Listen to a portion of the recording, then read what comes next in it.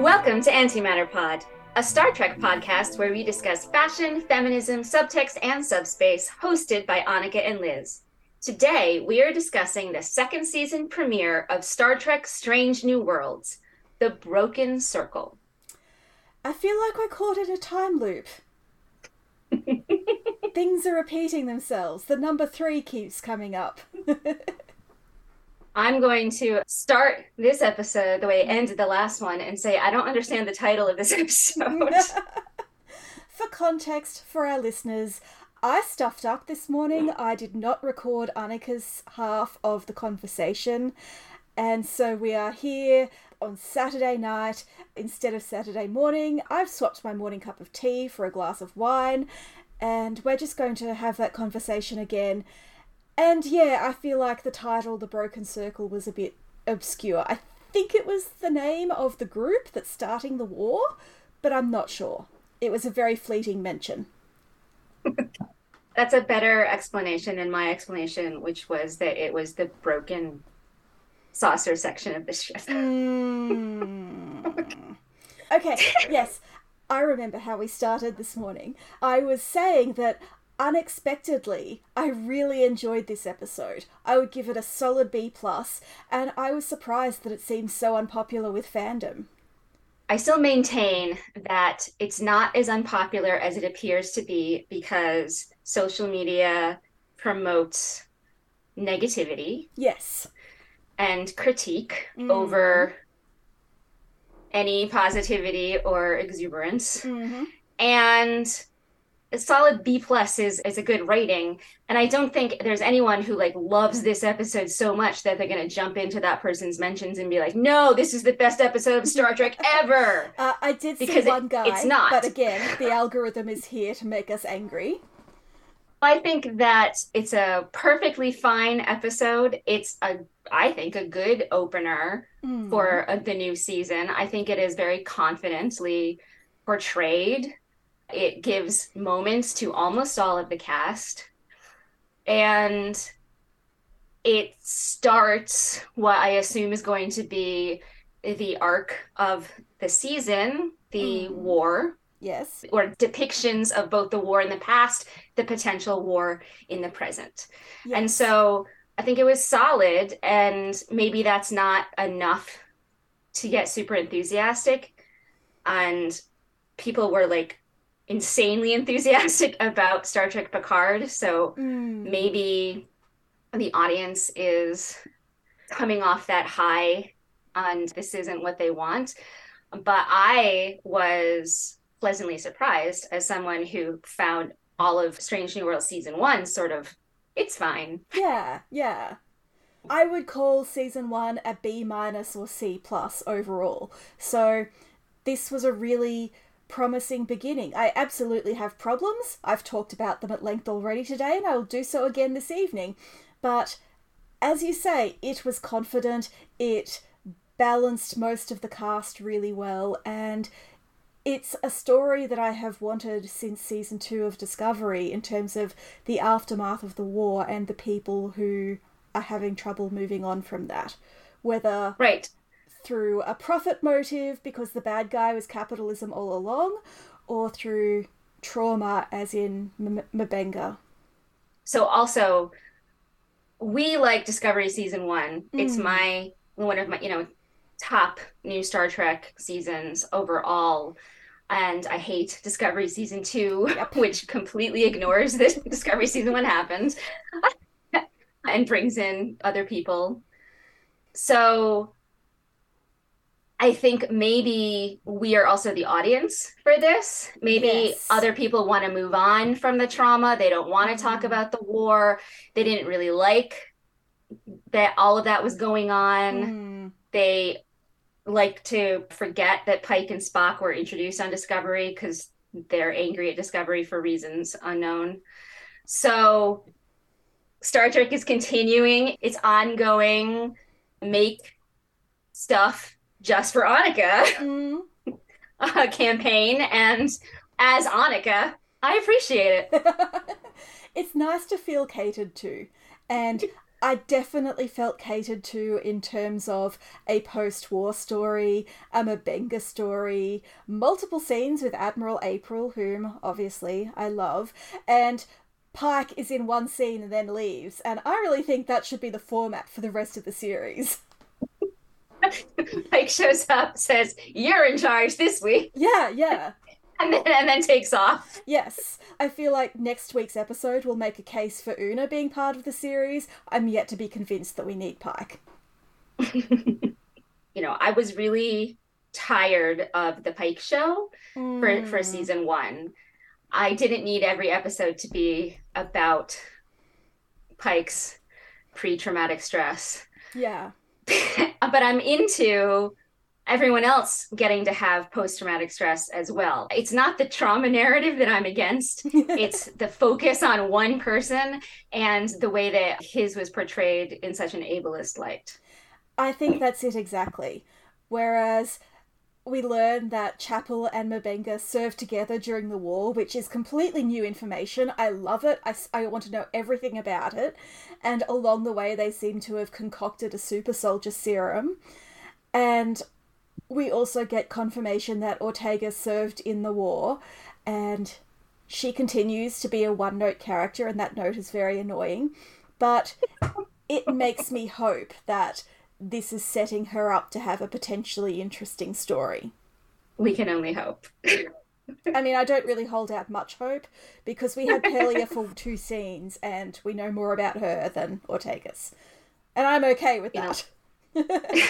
Yeah, Ortegas is never going to be my favorite character, but she has as much attention in terms of screen time, backstory, and characterization as Mitchell. Yes. Who is not a regular. Yes. So why is Ortegas a regular if you're not going to make her more than quippy and sort of inexplicably cool about the war? Yeah. Like, nostalgic for the war. I had the absolute brainwave when we were talking this morning, lost to posterity, that Ortegas is in the wrong series and she should have been the helmsman in season 1 of Discovery. Because I feel like she and Lorca would have gotten on really well. I don't know if that reflects well on her. I think it would be so much more interesting for her to have that. Like, if we're gonna have a little bit of a gray dark side, I want to see it. Yes. If you're just going to sort of nod at it with these weird, like, okay, so in her one character building moment in this episode, and I say that, it's a very wide definition of character building. You're being very generous. But she does have that one moment where she mentions that she has flown around and hidden from Klingons enough to know exactly what they look for and be confident that she is well hidden. And when she says that, she says it in the same tone, and there is the same lighting as from the final episode of last season, where she was like, straight up, let's go kill some Romulans. Right.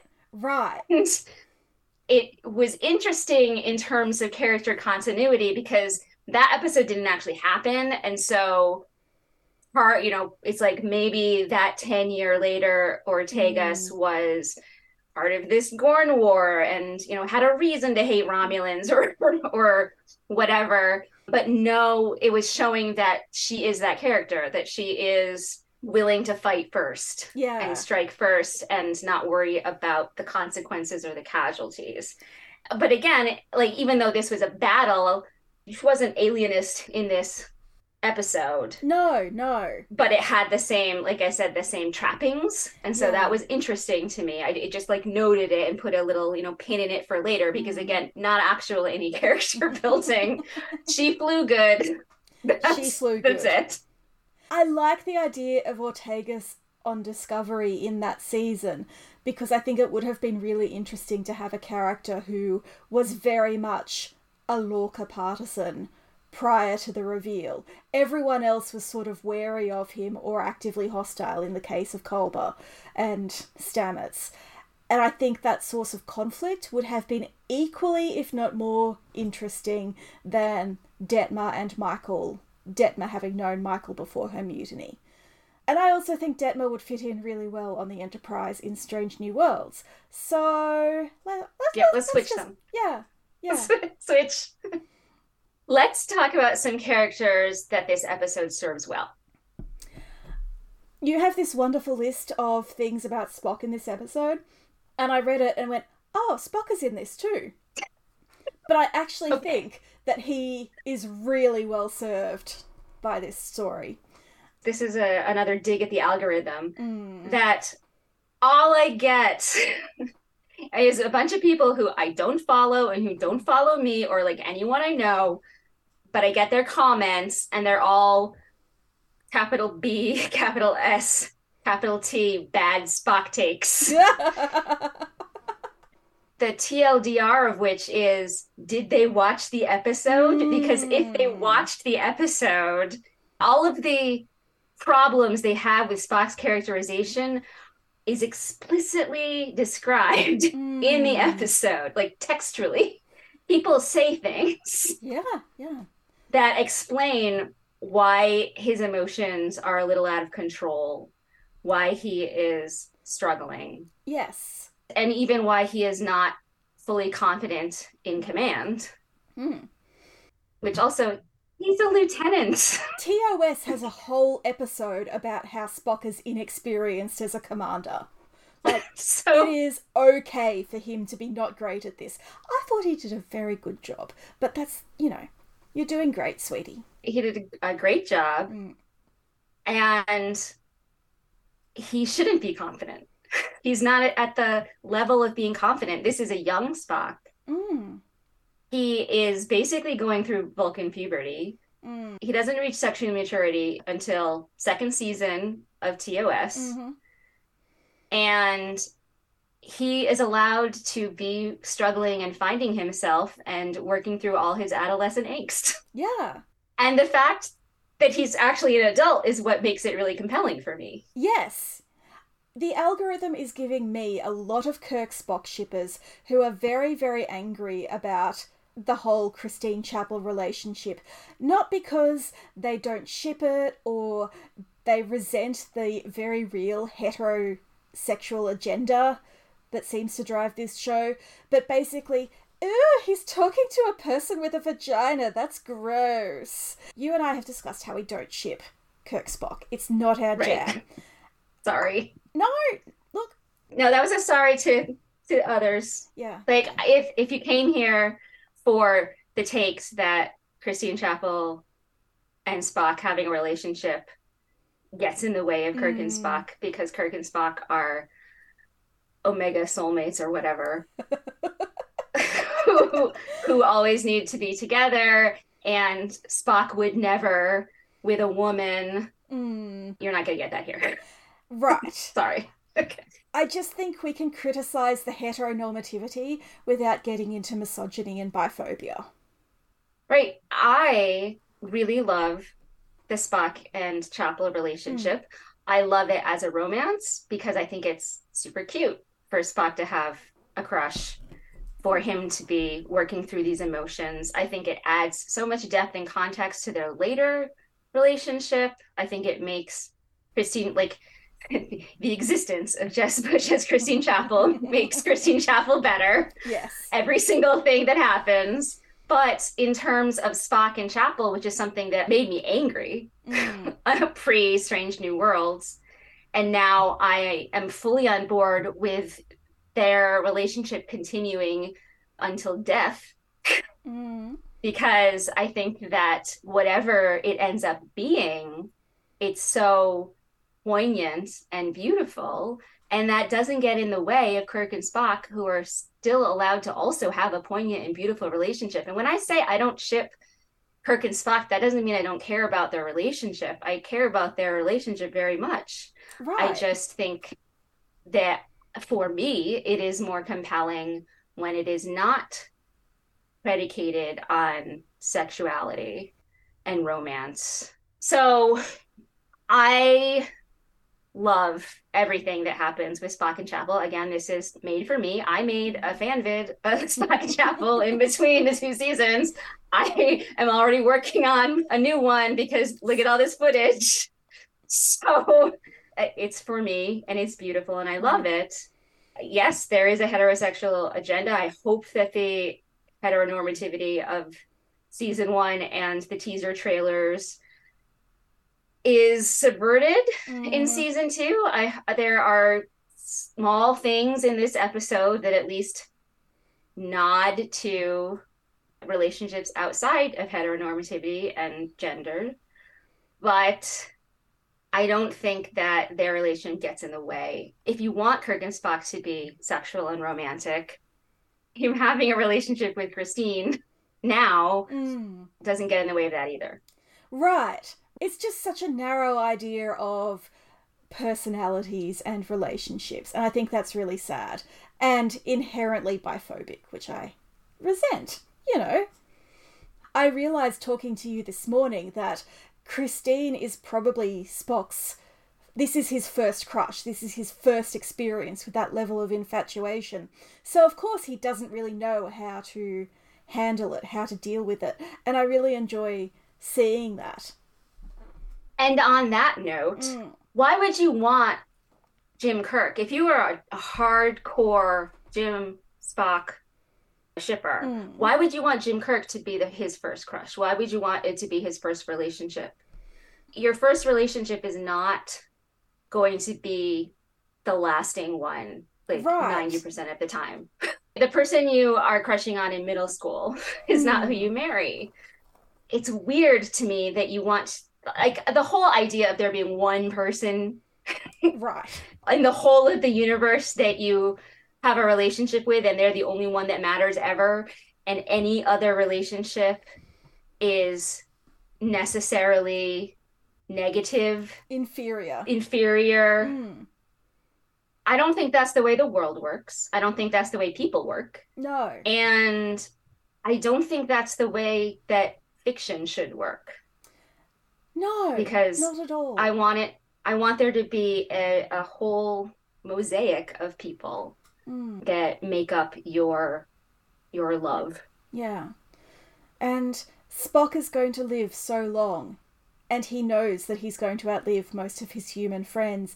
He basically says as much to Pelia at the end. It's so beautiful. Why would you limit his capacity for love in this way? Why would you limit anyone's capacity to love, but especially Spock, Mm. who I have said again and again that Spock's, like, his main emotion is compassion, Yeah. that he is all heart. People like think that because he's a Vulcan and he hides his emotions that he is the intellectual person. Mm. And I don't think that that is a good read of Spock. I think that he is a much more, that he has all of Mm. the emotions and Mm. he hits, he's intellectual and he's emotional, and that's what makes him such a rich character that we have all loved for over 50 years. Right. His whole arc from TOS through the movies was learning to be a fully balanced person who acknowledges and honours his emotions, even if he doesn't openly express them. He has found a way to walk that path. And this is Spock at the beginning of that journey.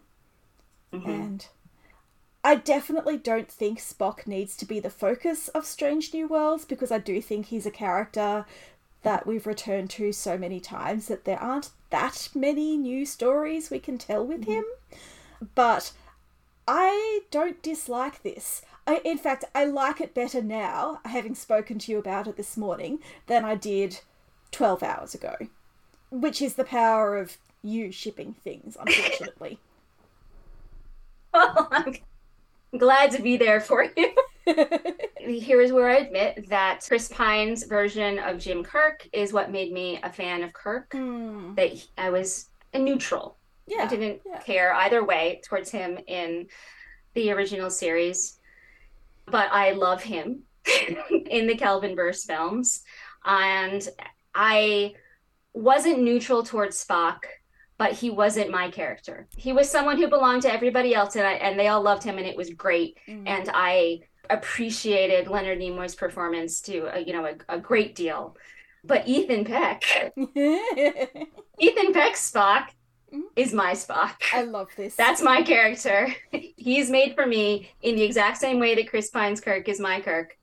It brings me so much joy because I want to have a Spock. I want to fit into the wider Star Trek fandom universe of loving Spock and having that being one of your top tier Trek characters. And that's what Strange New Worlds has given me. So I agree with you that we don't need more Spock, but also I love him and I am very grateful for him. No, this is an oh boy, two cakes scenario. I have to admit that I've been rewatching TOS and have I have not fallen in love with Shatner's Kirk, but I have come to like him very much, and also Nimoy's Spock. And I think there is something about the performances which is impossible to replicate. And I don't know if it's simply that these were stage actors who were trained in the 40s and 50s, or them as individuals who low-key hated each other, but I would be very, very shocked if Strange New Worlds can reproduce the Kirk-Spock dynamic. Which is perhaps also why people are so up in arms about Spock having other relationships that might interfere with it. No, I can see that. It shouldn't be harder to ship your OTP just because some actors aren't doing it as well now as they did 60 years ago. But I do understand that feeling that something is actually being taken away from you. Whereas Christine is a much richer character than when she was played in the 60s. My unpopular take is that I kind of want to Photoshop Jess Bush into all of Majel Barrett's roles. We talked this morning about how their relationship can't end well because it ends up with him throwing soup at her in a mock time, and you, very wisely, said that's not the end of their relationship because their next scene together is him apologising for that. Right. That moment, it's the Spider's George of their relationship. It's such an outlier that it can't define it. Right, exactly. And that's what I mean by this bringing more context to the future relationship, is that now that we have this, we can look at the soup throwing scene as something that is so wildly out of character for Spock, which it is. It's portrayed that way in the episode. Like, everybody agrees, including Christine, that it's wildly out of character for Spock.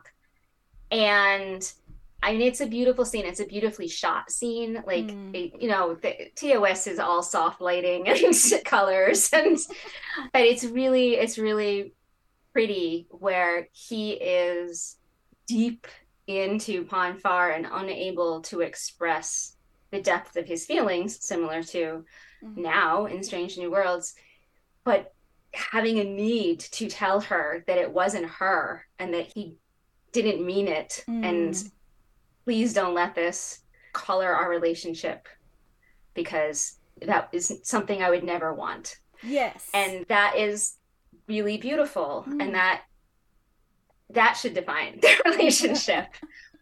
And then because she doesn't really have a presence in the future of everything, there's nothing to say that they weren't best friends off screen. And, he wasn't always checking in with her on missions. They didn't have like little coffee dates while they were both on Earth, circa Wrath of Khan. Like, I can imagine their relationship being a very comfortable, long-term, whatever we are, that doesn't even need to be defined. And again, that doesn't get in the way of his relationship with Kirk. Right. That he can have that for him too. If I can headcanon Spock and T'Pring getting married after he's died and come back, and something very convenient has happened to Ston, then there is no reason that Spock cannot also have some sort of connection with Christine Chapel. And he lives, he lives long past her death, so he can have a romantic relationship with Christine and then also have a romantic relationship with T'Pring. It's fine. It all works out for him. And I mean, also the idea of this doomed romance is part of what I love about it. Yeah. The impossibility of their relationship, the two people who have deep feelings for each other that makes them feel badly as much as it makes them feel good. Mm. The That's what I drama. ship. Oh, the That's, melodrama. I'm here for it. Mm. So, But also, are you really a chaotic bisexual? And I refer to both of them. If you're not hanging out with your ex for years and years to come. exactly. Like, is that not queer culture? Once again, I say often that, my favorite fic prompt is everybody's stuck in one place Mm. and going in and out of everyone's bedrooms, for years. Yeah. That's a starship. So, Right. But so also, when you said stuck in one place, I thought you meant psychologically, and this was going to be an amazing segue into the Mabenga storyline. oh, sorry. It's too early for that. Sorry. Let's, keep having your feelings. Can I say one thing before we get to Mbenga? Absolutely. Something that we didn't actually cover very much was La'an and Yes. the La'an and Spock relationship, or La'an and shipmates relationship. But I really love, so La'an went off to help Oriana find her home, and April is like, well, she's not even in Starfleet anymore. So it's like, I don't know exactly how long she's been gone, but long enough for the Admiral to believe that she resigned. Yep. And isn't coming back. But, Uhura says that she sent the distress signal directly to them. And when Spock hears it, his instant thought is, gotta steal the Enterprise and go save her. Yep. So let's get on that. And they do. When they all show up, all her friends show up and help her out. They jump into action to help both the refugees on the planet and to help her figure out the weird plot to bring down the Federation and restart the war. And she wasn't the protagonist of this episode, but she was the catalyst. Yes. And it was great. It was a great way to reintegrate her into the crew. And I do want to know what she was doing for X amount of time so that we can see her growth arc as well. Yes. But I did really like the way that they brought her back in. And also, I have it in my list of relatable Spock things is fake it till you make it, which he is definitely doing in Command. Yes. So his whole arc in this episode is fake it till you make it. And the fact is that he actually can't fake being okay about his emotions towards Christine. And that's why it bothers him so much, is that he can't mask and he doesn't know what to do about that. Relatable. But La'an has that one moment where she pulls out her thermal detonator and is also faking it. She has the whole drinking scene that's right out of Raiders of the Lost Ark that is definitely faking it. She's doing that too. And so I like the sort of mini parallels between Spock and La'an, and the fact that she's the one to put him on this path of treason. Light treason. Light larceny, as Jack Crusher would say. Yeah. So I think that the La'an and Spock relationship and parallels is something to watch, and we do know that she's the one who's going to hang out the most with Kirk. Yes. Oh my gosh, that's so true. And also, her genetic background is complicated, as Spock's is, and she's very emotionally reserved. A lot of her arc in season 1, such as it was about being more in touch with her feelings. Also, they are both mentored by Una. Oh my god, I'm so into this. See, so yeah. Keep an eye on that, everybody. Also, I think we decided last year that because she lost her little brother and he lost his big sister, she is his new Michael. Right. Yeah. Oh, besties. Now we can talk about Mbenga. Okay, I'm so excited that he has an arc. I know. I'm so keen for more scenes with him and Christine, and for Christine to have material that's not related to her romantic connections. Not that I don't ship Christine and Mabenga, but that is something that I'll read on AO3, not that I expect to happen on screen. Their embrace when they're gonna go out into the airlock, if ever there was a moment for a kiss, oh yeah, that was it. So the fact that they didn't makes me feel like maybe they're sort of my new Rafi and Rios, where they could definitely have a physical relationship when they want it, but their actual friendship is heightened to that. It's like more, it's we don't need to say I love you for you to know, and we don't need to kiss for you to understand. It's sort of the end point, the ideal end point for Spock and Christine. Exactly. Yeah, yeah. And I like that Mabenga has a past beyond having his daughter. Obviously, I love Rukia and everything with that, but... This is about him. Yes. The Rukia stuff was about Rukia. Yeah, and the fact that they had to accelerate that and get her off, that took a lot away from him as a character, because the only arc he had was about someone else, and then they removed that. And he hasn't really had much time to process that. Yes. On screen. Which, was probably related to his war trauma. He was out there fighting a war instead of spending time with his daughter. Yeah. And, and I don't know who Rukia's mom is or what that relationship is. Or so there's a lot of heavy stuff in his life. So I'm thrilled that he has Christine. And, they were clearly friends in season 1, but the type of friends who keep secrets from everybody else. Yes. That's a different level of friendship, and I'm excited to explore it. Absolutely. He also super ships Spock and Chapel, and it's adorable. Like, he's so on board. He is, playing with both of them and teasing both of them. And in his expression when they're both frozen, but he's like awake. Yeah. And he's watching the Spock drama as he brings Christine back to life. He just gets this little smile on his face at the end, and I'm like, dude, you almost died.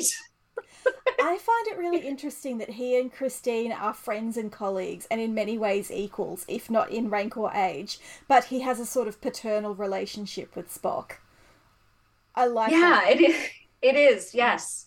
And Spock is collecting father figures the way Michael collects mother figures. Spock deserves it. I wanted to point out one thing that you pointed out earlier, is that not only does he find it cute and sweet that they have this interesting connection, shall we say, but I also think he likes the drama. It's a little bit messy, and it's like, since this is not my relationship, even though I care about both of these people and I don't want them to get hurt, this is sort of fun to watch. Yes. I feel like Una is going to share that position. I actually, like, my actual Mabenga ship is with Una, because I think they have really great chemistry. And obviously, Pike doesn't deserve her. And I think that they can just sit on the sidelines together and watch the mess unfold. Yes. While Pike is completely oblivious that anything is happening. Right. Because his hair does most of the thinking for him. Let's talk about the super soldier serum. Woohoo. It's just something I find really interesting, because this is a type of technology that we've not seen in Star Trek before. And it's obviously familiar to us from the Marvel universe, both comics and movies, and also from The Expanse. And it seems to be something that Joseph and Christine cooked up together and haven't informed the rest of Starfleet about. That's my favorite part. Yes! Because I really think that if Lorca knew that this existed, he would have it every morning in his smoothie. I think if April knew that this existed, they would be in jail. So they would be in a cell next to Una. It definitely seems to skirt the line of genetic manipulation. And we know that Christine is a geneticist, so that makes sense. And who knows? It's green, and we know that Vulcans are stronger. So I'm on the, and she's going to go to like a Vulcan biochemistry conference Archaeology. or something. She's going to something. Yeah. She's doing Yeah. something on Vulcan for 2 months. And in the first episode, when she's like giving Spock his hypo spray, she talks about how she's comfortable with Vulcan physiology and it's weird. And so, be prepared for this to be stranger for you than others. And so I like this idea that they created the super soldier serum, that they didn't tell anybody, that this is the reason that both of them were fine with knowing that Una had done what Una did and they weren't going to tell anybody and they're cool about it. Like Christine even has a line in that episode, goes to Valyria, that's something along the lines of, I don't care about genetic misdeeds. That's an interesting genetic misdeed, but we're not going to talk about it right now or something like that. And so it's fun for them to be skirting the line. I think that this is clearly something that Star Trek as a whole is thinking about, because the genetic stuff, the ban on genetic modification has shown up in Prodigy. It's shown up in Strange New Worlds. They discussed it in Picard. Like, they're playing with these ideas, the connections to Sung and Sing. Yes. All of this is related. So it's interesting to me that this is something that they are teasing out across the Star Treks. And this is like, it is a gray area because it's not permanent. Yes. It lasted like 20 minutes. Maybe not even that. But it seems to be, they're both medical professionals. So they must have looked at the side effects. But the war, it wasn't that long ago, so it's the long-term side effects is a question. Yeah. There's a lot of interesting ways that this could go. I really hope that this is going to form an arc for M'Benga and that we get to learn more about this. I just find it interesting. We don't often get brand new ideas in Star Trek. And this was sort of hinted at in the premiere of Strange New Worlds with Chapel being introduced as a geneticist. And right.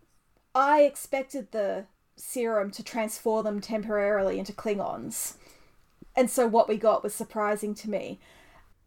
Then it would be purple. No, I'm sorry. Of course. No, you're completely correct. I really enjoyed it conceptually. In practice, I felt like we wound up with the trope of an uncontrollably violent black man and a white woman who needs to be rescued. And also the war on terror nonsense about torture. And torture really works, Truly. Honestly. Let's keep torturing people or we'll prove it. The Klingon who was tortured and then gave up immediately. He is the worst Klingon. Right? But I think that a Klingon who is, building a Starfleet ship in a cave in order to start a war is not the Kayun Klingon that we know. That is not the Klingon that we meet on a battle cruiser. He's a nerd. And so if you're going to torture somebody, torture the nerds because they're not ready for it. I thought you were going to say they deserve it. And I was going to say, judging by my Twitter algorithm, I agree. But also don't torture people. No one deserves to be tortured, and torture doesn't work. There have been multiple psychiatric and statistical studies that prove that torture doesn't work. So don't do that. Yeah. It worked in this case. And yes, both the visuals of Christine needing to be rescued, although she did end up actually punching that guy out, even though her serum was dying and was not rescued by M'Benga. But also the scene where he is torturing the Klingon and she is screaming at him to stop. That's also a sort of problematic version, although it also parallels with Uhura screaming at Spock to stop in the second Kelvinverse movie, which is interesting because you don't like when they parallel Christine and Uhura, but I do. I understand your reasons, and the visuals can be problematic in both cases, both with M'Benga and then also with the fact that replacing the black woman with the white woman is not good. But I like cross-universe pollination. Yeah. thematically it's interesting, just the optics are bad. Right, Yeah. exactly. That's how I feel about the whole super soldier serum too. And I really hope, maybe over optimistically, that we add a bit more nuance to it in the future. But also, the actor who plays Mbenga is, I think he's a black belt in Brazilian Jiu-Jitsu or something. So obviously you want to show that off. And I think Jess Bush's performance as the serum wore off and she went from being a superhero to kind of flailing around was really effective. I think that was great work. Also, I do agree with the people who said that this should have gotten an seizure warning. Oh, absolutely. But, Paramount Plus doesn't believe in warnings, so they didn't get that. But the aesthetic of that scene, the way that it was done with the strobe lights and the different camera angles, it was really beautiful in terms of how it was shot, so that you really felt like you were a part of the scene, that it was happening to you, and was like both slowed down and then fast. And it was very, I liked the directing and music and the lighting choices made in those scenes. This morning you said it was like being inside a PTSD flashback. Yes. And I think that was really insightful. Thank you for remembering what I was saying. Because I certainly didn't record it. I know, but that's exactly what it is. And because we know now that Mbenga is suffering from PTSD, so having the visuals of those flashbacks bookending the scene where he is out of control with his anger, that's perfect. Yes. Because that is an absolute representation of what happens when you are suffering from post-traumatic stress, that you are triggered and then you can't control your emotions. Yep. And then you try to pull back and you're triggered again.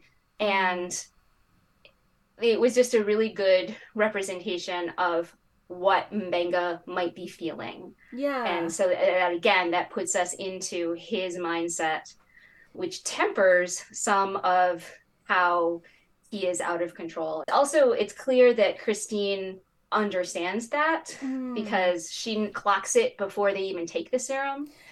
She sees that he is going down a path, and she walks across the Klingon hospital and is like, "Are you okay?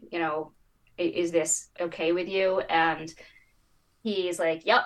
By the way, still got this." And she says, "Do you just carry that with you always?" And he says, "Yes." And then it's like, "Ooh, trigger! That's red flag! Yeah. Something's really wrong with him. We got to work on this." But also, thank God, because now we can go do this thing. And for me, a character who has this terrible darkness, knowingly embracing that for the benefit of the mission or someone that they love, that is like catnip to me. That is my favourite thing. So, obviously I have issues, but I do think that they can be resolved, and I do think they're somewhat lessened in context. Like, I think if I watch that scene again with what you said about the PTSD flashback, I might be less judgy. Or I might not. I am pretty judgy. My instant judgment of Pelia is that I love her and I want to keep her forever. She's delightful. Yes. We got screeners. I don't know how you did it, but we have screeners for the first 6 episodes, and Paramount have very specific rules about embargoes and stuff that we can share, but I think they'll understand that I do need to share that Pelia is clearly the daughter of the 12th Doctor and River Song. I mean... Are you suggesting that becomes canon later on? I don't see how it can't. It's obviously the truth. It is obviously the truth. She's got the ringlet curls. Mm-hmm. She's got the quirky way of describing her longevity. She's definitely a delightful character. I love the idea of going back in Star Trek canon and being like, where is Pelia in this in this scene? Yes. Where is she in Future's End? Where is she in Little Green Men? Like, let's find Pelia. Gosh. Where is she in Carbon Creek? There's a Twitter account that goes, every day I Photoshop Paddington into another movie until I forget. I think we should start every day I shot Pelia into a time travel episode of Star Trek until I forget. Yes. Because that's where she belongs. And it's just delightful to think about Pelia living through everything that we know as Star Trek fans. Yes. And also, it's weirdly exciting to me that she is actually old. Carol Kane is like 70 and she sounds like an old lady. Like, I didn't realise how shocking I would find that until it actually happened. And I think it's wonderful. I'm actually afraid they're going to kill her. I'm afraid they're going to kill the chief engineer every season until we get Scotty. And they just keep teasing Scotty with a vocal. Yeah. Oh no.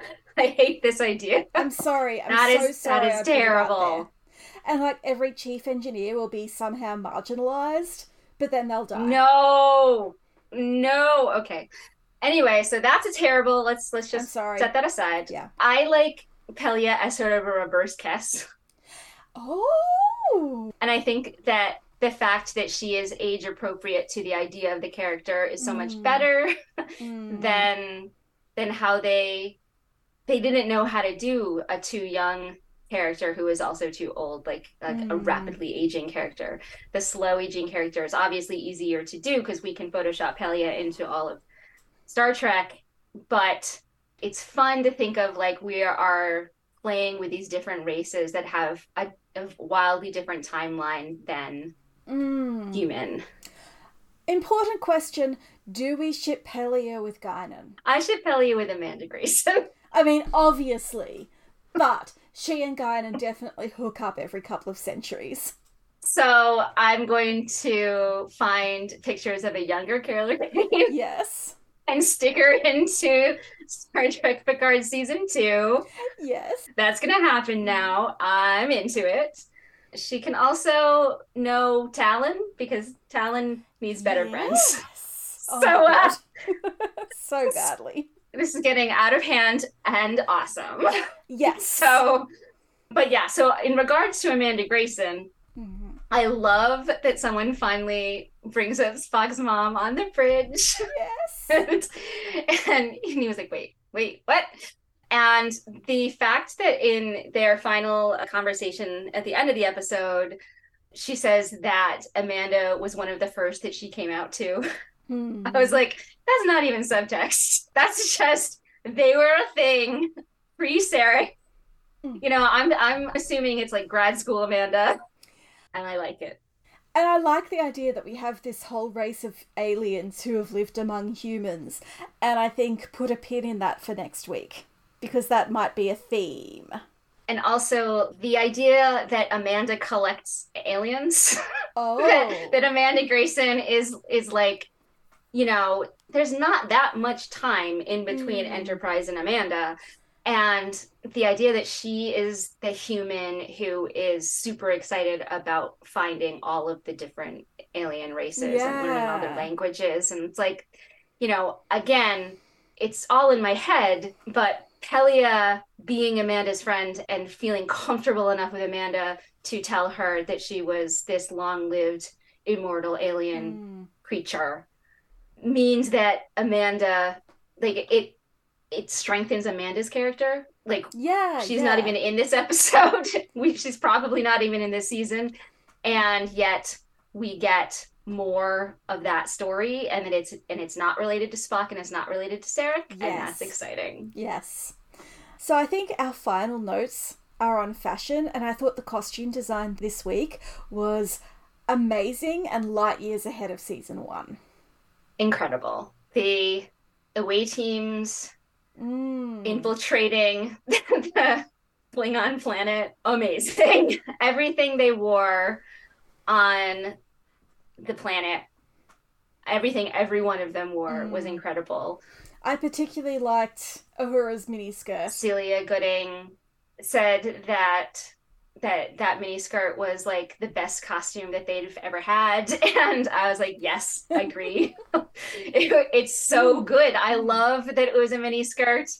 I loved Chapel's armor Yeah. over mesh vines. I was like, that is what I want to cosplay. I loved the way that her hair was off kilter. Yes. Like that whole look was amazing.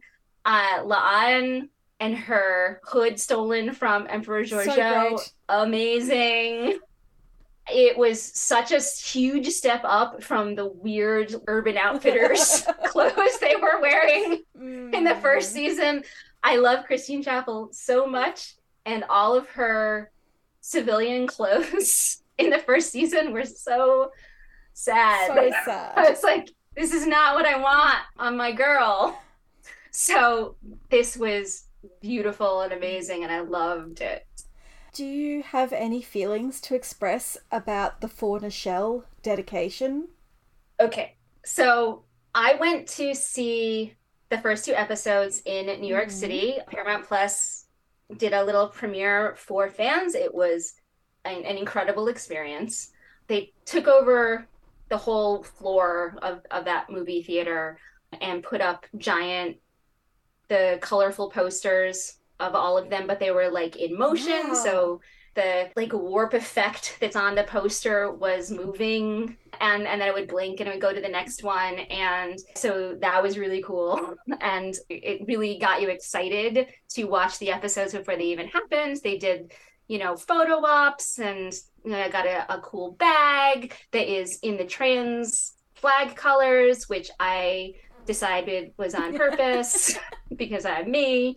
And it is Pride Month. So the screen that we all got our picture taken with was the bisexual flag colors, and Mm. then the tote bag was the trans flag colors. And so I was like, they're leaning into it. And I will say that StarTrek.com had commissioned art of all of the queer characters from Kelvinverse on, and really from the third, like Star Trek Yeah. Beyond, through present. And it was exciting that there was enough of them to make that poster. And while it was like 50% discovery, they did include people from all of the shows. So it's like at least all of the shows have at least one person. Yes. So that's good. And Strange New Worlds was in fact Christine Chapel, and I appreciated that as someone who absolutely, they have a line where it says Mm. that she was on a date with a woman. And I've had way too many conversations with, again, people that I don't follow, who don't follow Mm. me, or anyone I know, but find it necessary to pop into my life and tell me that I was wrong, and that line meant that Christine went on a girl date with her bestie. Yeah, that is not really a thing. Yikes. Yeah. And so I appreciate that the official Mm. account made it blatantly obvious that Christine Chapel is in fact Yes. queer. Now put it on screen. Mm. That's step two, Yeah. Paramount. But at least we're there. So at this event, they showed the first two episodes, and they did not break them up. So it was like a movie. The end of this episode went immediately into the next Mm. episode, and so the For Nichelle slide came at the end of the second episode. And no spoilers, but the second episode includes themes that make the For Nichelle slide more Yeah. poignant. And the entire like last 20 minutes of the second episode, I was fighting tears. I was like, I'm gonna make it. It's gonna be okay. I'm not gonna cry. And then For Nichelle came on, and I was like, oh no. And then she was the first out the door. That was too much.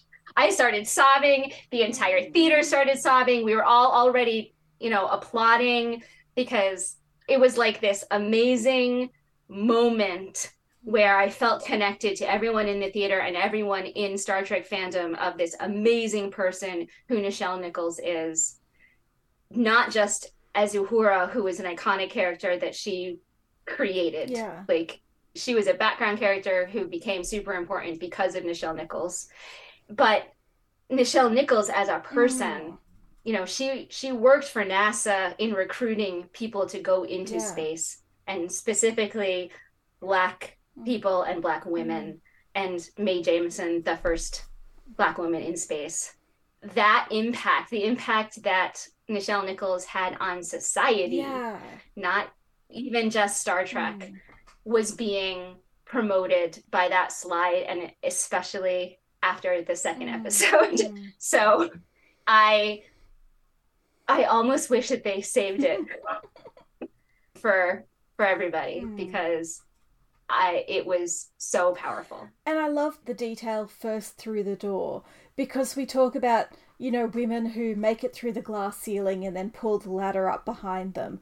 And Nichelle absolutely didn't do that. She was an icon in her time, and then she made space. She invited other women and other Black people to join her. And that was extraordinary. And in so many fields. As you say, she worked for NASA. She worked as an actress very late into her life. And a singer, a dancer. Yes, across the entertainment industry and across the civil rights movement. She was an extraordinary person. And I think Star Trek was so lucky to have her. So on a lighter note, Anika, where is Katrina Cornwell right now? So when I say I wish that other admiral, whose name I have not learned because I don't care, because I want him to be Katrina Cornwell, was Katrina Cornwell. Wow, do I mean it? No, I completely understand. I want Katrina Cornwell, who we've already seen struggle with the war in Discovery season 1 and 2. Yeah, I'd say not 2. Like, it's not kind of in season 2. She is the one who talked Pike down from his, I don't know, annoyance that he missed it. Like, whatever. Anyway, that season's bad. So I am always sad and distraught that we had this amazing admiral who was getting characterization and they took her away. I love Robert April is amazing. I love him. I love everything about him. He's another dadmiral, but he's also like sexy dadmiral. Oh, yeah. Not that Vance isn't, but but Robert April is on another level. And I feel badly for him. You know, he was an Enterprise captain and is now stuck being an admiral. So, you know, that they all hate that. They don't get enough enrichment in their enclosures. And he just went through a war that was terrible on everybody. And, you know, I'm not excited for the Gorn War because justice for the Gorn babies. That's where I'm stuck. I'm stuck at justice for the Gorn babies. And until I get that justice, like, I can't be angry at the Gorn mamas for attacking us if we don't care about their babies. Like, just straight up murdering them. If you're not Ellen Ripley, you don't get to be mad at the xenomorphs. But it will be interesting to see what happens to April and to the Admiralty in general for all of this. So I'm excited for that, and I wish that Katrina was a part of it. So she is a Force ghost watching all of this unfold with her popcorn. Lucky her! I think that she and Ash Tyler are infiltrating Kronos to find out if this whole restart the war thing was something that L'Rell was aware of, or if she was being duped as much as Starfleet would have been. I think she too is looking very cute in Jojo's cape, and they're having a great time doing spy stuff. The duo we deserve. Yes. I guess we've gone a bit long now, but I do want to say that I ship La'an with Ash Tyler, and I will discuss that in more detail in the future. But basically, she's very short and he's very tall, and that alone makes it worthwhile. Thank you for listening to Antimatter Pod. You can find our show notes at antimatterpod.com, including links to our social media, credits for our theme music, and sometimes transcripts of our episodes. You can also follow us on Twitter, Facebook, Tumblr, and Instagram, all at Antimatterpod, and on Mastodon at antimatterpod.10forward.social. You can write to us at mail@antimatterpod.com. If you like us, leave a review on Apple Podcasts or wherever you consume your podcasts. The more reviews, the easier it is for new listeners to find us. And join us in 2 weeks when we'll be discussing the next episode of Strange New Worlds, Season 2, Ad Astra per Aspera. I did it this time! It only took 2 hours of, practice to say the Latin.